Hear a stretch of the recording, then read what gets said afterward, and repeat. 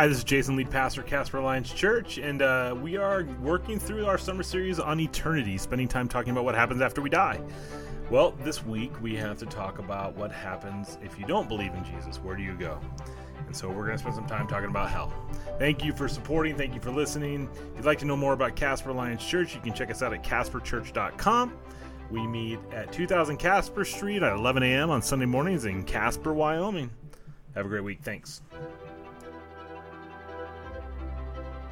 So today for this series, we're going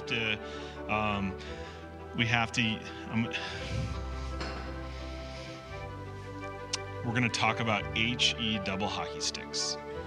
Anybody knows what that means? So the first Sunday that we started this series, we talked about heaven is real. And then I spent a little bit of time on citizenship and how do you get into heaven. And we looked at the Nicodemus story and you must be born again and enter the kingdom of heaven. And then I dealing a little bit with what happens when we die. And this is a continuation of what happens when we die. And last week, I don't have any sort of corrections, but I've listened back and I'm like, what happens when we die? We go to paradise if you're in Christ Jesus. And if you read Revelation 20 like I just did, you'll realize that there's a lot of movement and resurrections. And blessed are those who are a part of the first resurrection, those who are martyred for their faith, those who are killed because they love Jesus, because they chose Jesus. That's a wild passage. And then the next part of it actually reveals a little bit more about what's going on after we die if we're not with Christ, which is what we're going to deal with today. And that's we get to go to Hades. I don't. But those who aren't in Christ go to Hades, which is interesting. When we read Revelation 20, we're like, that's different than hell. And so the first message, heaven is real. Second is, how do I get into heaven? How do we become part of that citizen? What happens when we die? This is kind of what happens when we die. Part two, that hell is real also. Hell is a real place, and hell is awful. Hell is well, who's been to that place on the way to Shoshone? Hell's half acre. And they put a fence around it, right?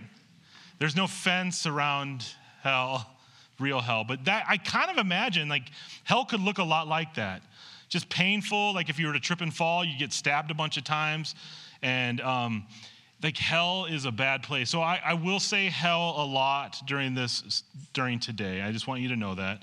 And if that's uncomfortable for you, you have to understand that hell's real. And so we are going to maybe address that in a little bit of a way. So I've read Revelation 20. We are going to be in Luke 16 for a large chunk of today and then a little bit all over the place. And I want you, and this is what I said, I want you to not be scared of hell, but excited about heaven. Remember, how you believe about eternity determines how you live your life.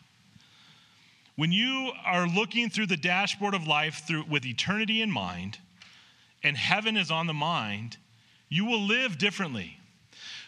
If you don't believe in either place, you will live so selfishly, so self-centered, so I just want to consume and take on as much pleasure as I possibly can, which for the most part, anything that is pleasurable kind of feels like it's destruction at this point. And so you have to get this. It's not just about understanding heaven's real. Hell is real also. And you live with eternity in mind. And if you believe in hell, it should cause you to live with passion and excitement and actually the way in which we interact with one another.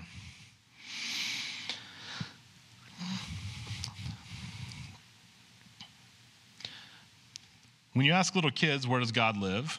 Let's ask this row. Where does God live, Archie? Heaven, where is that? Point to it. That's normal, right? Everybody kind of thinks that way. Heaven's up. If you say, where does the devil live? Can you answer that one, Archie? Where does the devil live? He lives in hell. Where's hell? What's that? Most of the time we point down. when we ask kids these things, they have locations in mind. And I think that that's important because there are physical locations where these places exist. The lake of fire, hell, exists right now. It's like a holding tank waiting for those who aren't in Christ to be put into. Many people think that Satan lives there. That's where he lives. Satan's been released to run around this planet to try to tempt and disguise and to lie to all of us that actually the biggest lie is that heaven and hell aren't real. That's one of the biggest lies that Satan has. Because if you don't believe in those particular things, then you're not going to submit to the authority of God, and you're definitely going to live in a way to where you're not scared or even fearful or even consider you could be punished for your activity here on earth. So Satan is the one that is actively trying to kill, steal, devour, and hurt us on this earth. He's got free reign right now at this particular point to tempt us, but he doesn't have authority over the heavens. He doesn't have authority over the Spirit of God. He doesn't have authority to make you make a decision. It's just temptation, lie after lie after lie, so that you will submit to those lies and believe those lies. And so the question is why does hell even exist? If God's going to create this good earth, why does hell have to exist? Well, he's got to deal with Satan justly. Satan deserves punishment for being a rebel. And there has to be some sort of consequence, some sort of judgment for that relationship to be finished. Your view on God and your view on the end determines a lot on how you live your life. But behind all evil is Satan.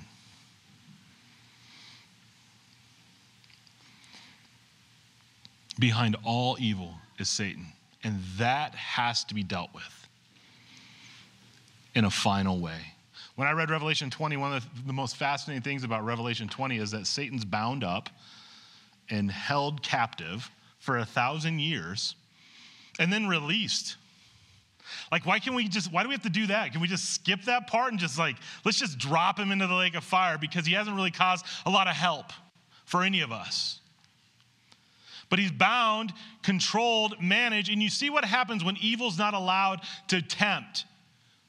There's prosperity, there's joy, there's love, there's the reign of God's people with Jesus on the planet, and it just continues to be the good thing that we read of in Eden.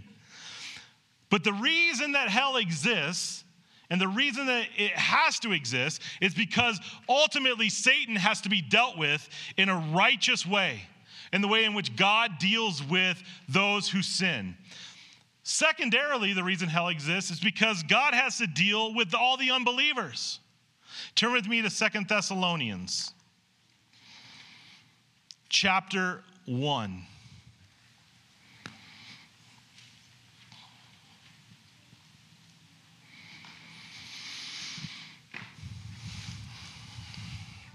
Picking up with verse 3.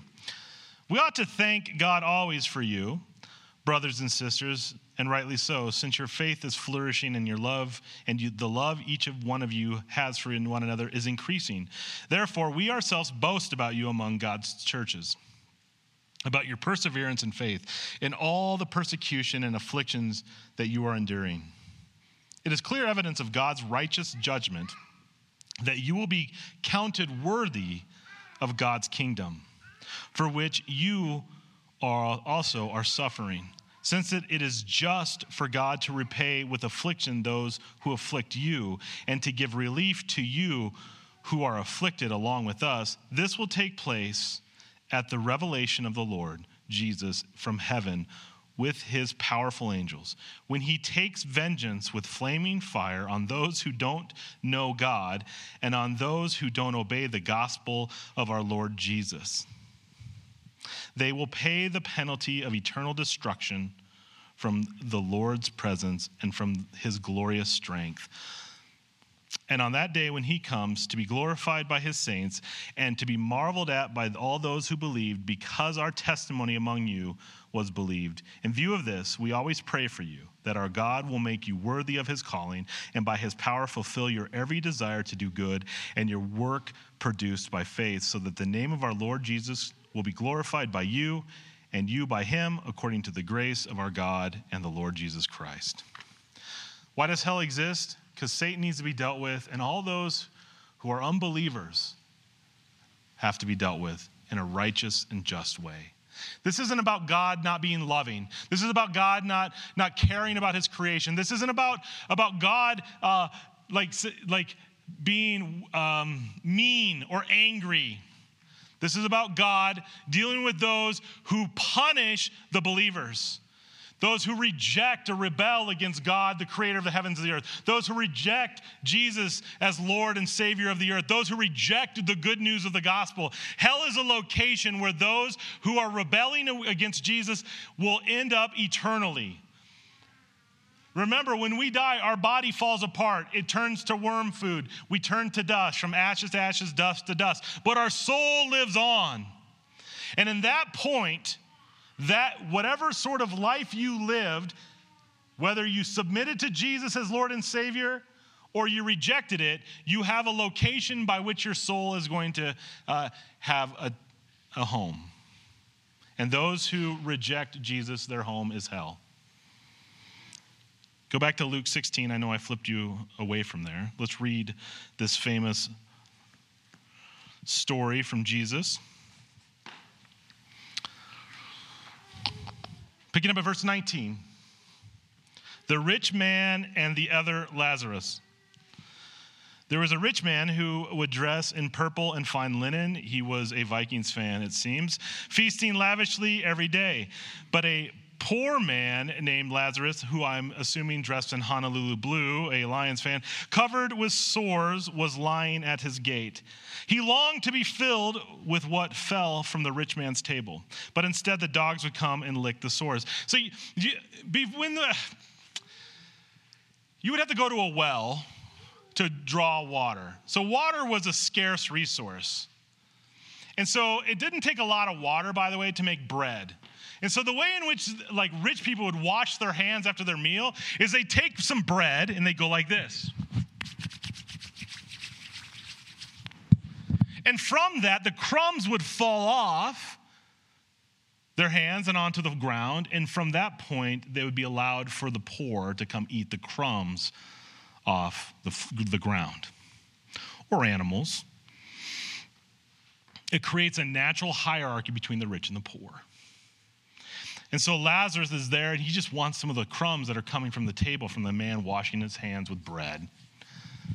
But the dogs were getting it, and the dogs were licking his sores, and he was creating the picture of this is the poorest of the poor, the least of these.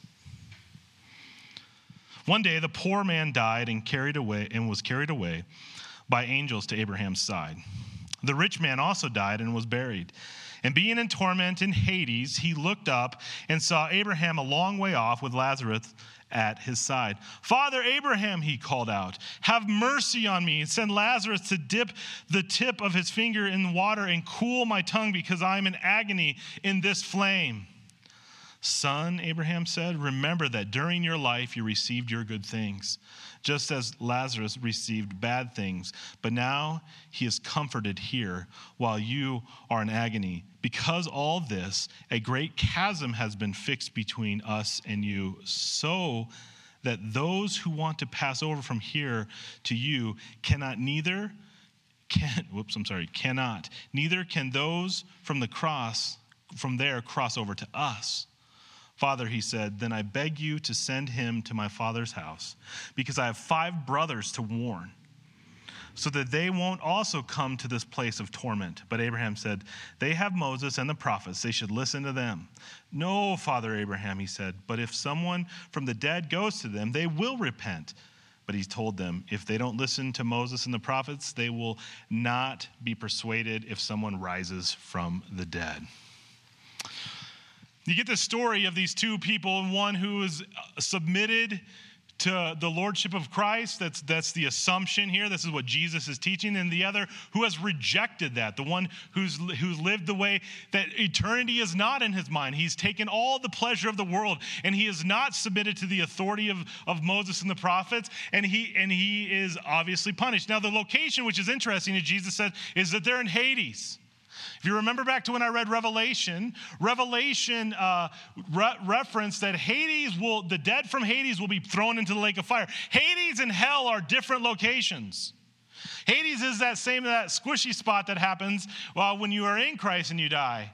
Your body dies and the soul goes to paradise. Today you'll be with me in paradise. There's these two locations, and they're real places, and the dead that are in Christ and the dead that aren't in Christ go to them and wait for the final judgment. Remember, what I believe about that happens when we die and you're in Christ, it is peace. It is shalom. It's the presence of God. It is comfort, and it's joy. Those who die without Christ, it's the exact opposite of that. Luke and Jesus, as he's saying this, it's torment, it's hot, it's agony. Revelation 14, I'm not going to read it, gives you a description of what hell looks like. And there's a fancy word here that Jesus says, and he mentions it, I think, 11 times in when he's teaching. And it's Gehenna. Gehenna is an actual physical location I think it's south of Jerusalem. It's a garbage pit. It's always on fire, and it stinks. It just burns. So when Jesus talks, he mentions this particular location. Jeremiah, 2 Chronicles, Isaiah, all reference this location as a physical place. The valley of Hinnom, Gehenna. This place where those who die without Christ go and are just tormented. It's a place that's just burning. Interesting, the Old Testament look at it as this place where they sacrifice children. That's where people go to sacrifice children. The most evil of evil things are done there. It's a garbage dump. There's nothing peaceful about it. Imagine maggots and that smell. It's awful. It's painful. Burning flesh. The smell makes you sick. This location that's talked about by Jesus, Gehenna, this valley of Hinnom, is outside of Jerusalem. It's outside of the city. There's an emotional connection to that. You're not part of us. You are out of the city. Now, Luke's gospel is written in a way to anybody who's already out of the club, and he's actually writing in a way to invite them into the family. It's written as an evangelical witness to those who are outsiders to be welcomed in. And so when he writes this, and he's capturing Jesus' words, he's writing it in a way to say there is hope for you to be part of the community of God's people, to be part of heaven. This is a physical location on this planet, the Valley of Hinnom. And this is what Jesus refers to Hades like, a horrible, horrible place. But I think there's 4 things that we can take before we kind of like wrap up that hell is real. And I kind of knew that this would be a short message today, because how many things can you say about it? I've already said the big reveal. If you're not with Christ, this is your eternal spot. And that stinks. 4 takeaways that from this gospel presentation of the rich man and Lazarus, the Vikings fan and the Lions fan. I'm just saying based on clothing alone. First of all, in Hades, they're fully conscious and awake. You don't cease to exist. You don't stop thinking. You don't stop seeing. You don't stop recognizing. So there's an understanding and awareness that you're not in a good spot. See, when we say absent from the body, present with the Lord, or absent from the body, present in Hades, we are fully aware of where we are. The rich man could see the blessing. He could see what was going on. He understood his torment and his pain and recognized it and didn't want to be there. There is a consciousness that's happening. You're not unconscious. The moment after you die, if you're not in Christ, you understand that you screwed up and you made a mistake. You don't get a do-over. You are immediately aware. Number two, the rich man's eternal destiny was irreversible. He couldn't come back. He's like, just let me, I made a mistake. Let me go. Give me some water to cool this pain. Nope. There's a great chasm between the two of us. The ones who are over here can't go back over there, and the ones who are over there can't come over here.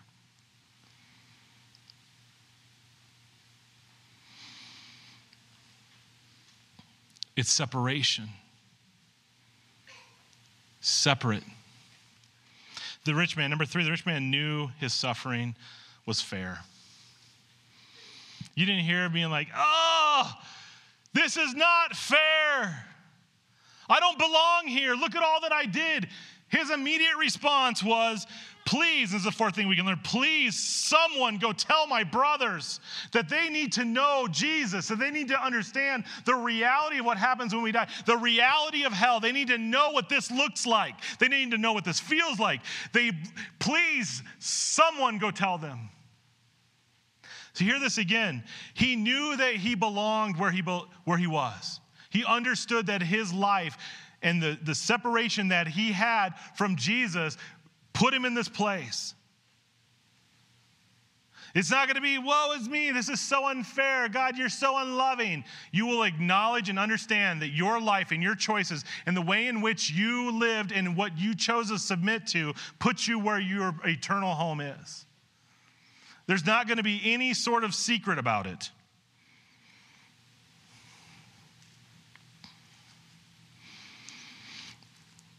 I find it fascinating that he's like, Abraham, go send somebody to tell my brothers.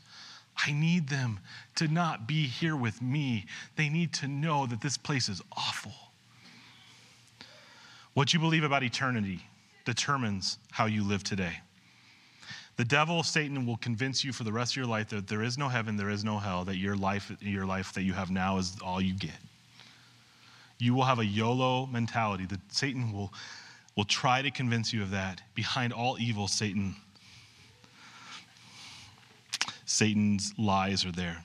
Here's what's scary to me. Believers tend to start to lean this way. What's it all for? Why am I doing this? This is so exhausting. I'm exhausted. I'm tired. I'm broken. I can't stand this. This is not worth it. They'll start to ask the question, why would God, who's so loving and kind and generous and gracious, the church says, send really good people to hell? And you start to entertain that sort of question, and I'm not saying not to. I'm saying that doubt can lead to a strong faith, but when Satan's behind those lies, there is a push to make you not believe in it. And I want you to know, hell is real.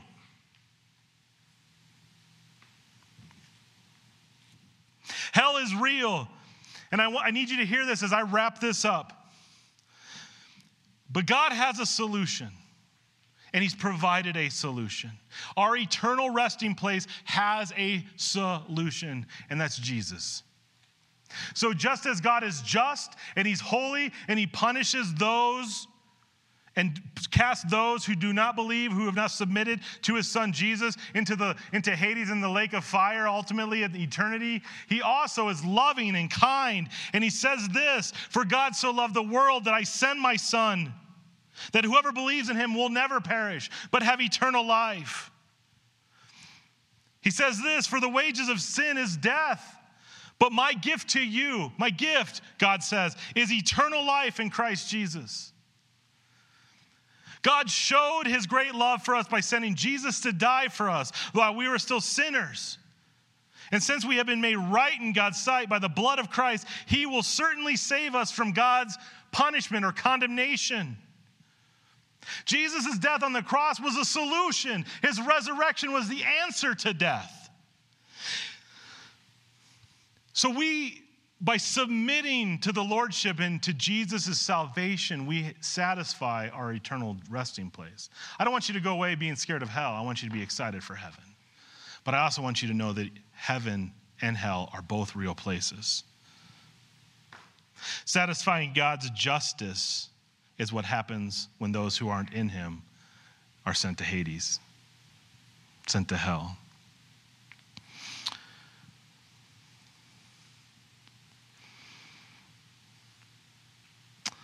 Remember, the thief comes to kill, steal, destroy you. The enemy of the cross comes to remind you that those things aren't real and YOLO your life.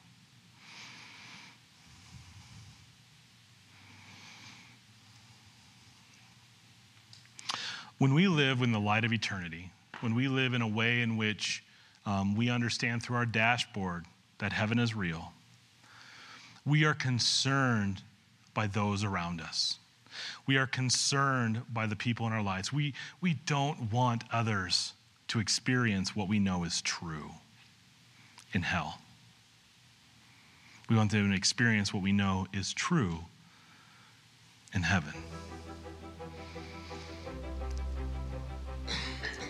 Many times we pretend and do this, put the blinders on, and just try to ignore the reality of heaven, the reality of hell, and just try to live our life. I want to say to us, church, that's not a luxury that we should have. People are dying daily, and they need to know that there is a solution to hell, and that's Jesus. I want to invite the worship team to come up. And I don't want us as a church to just try to avoid hell. I want us as a church family to thrive living as though heaven is on our mind.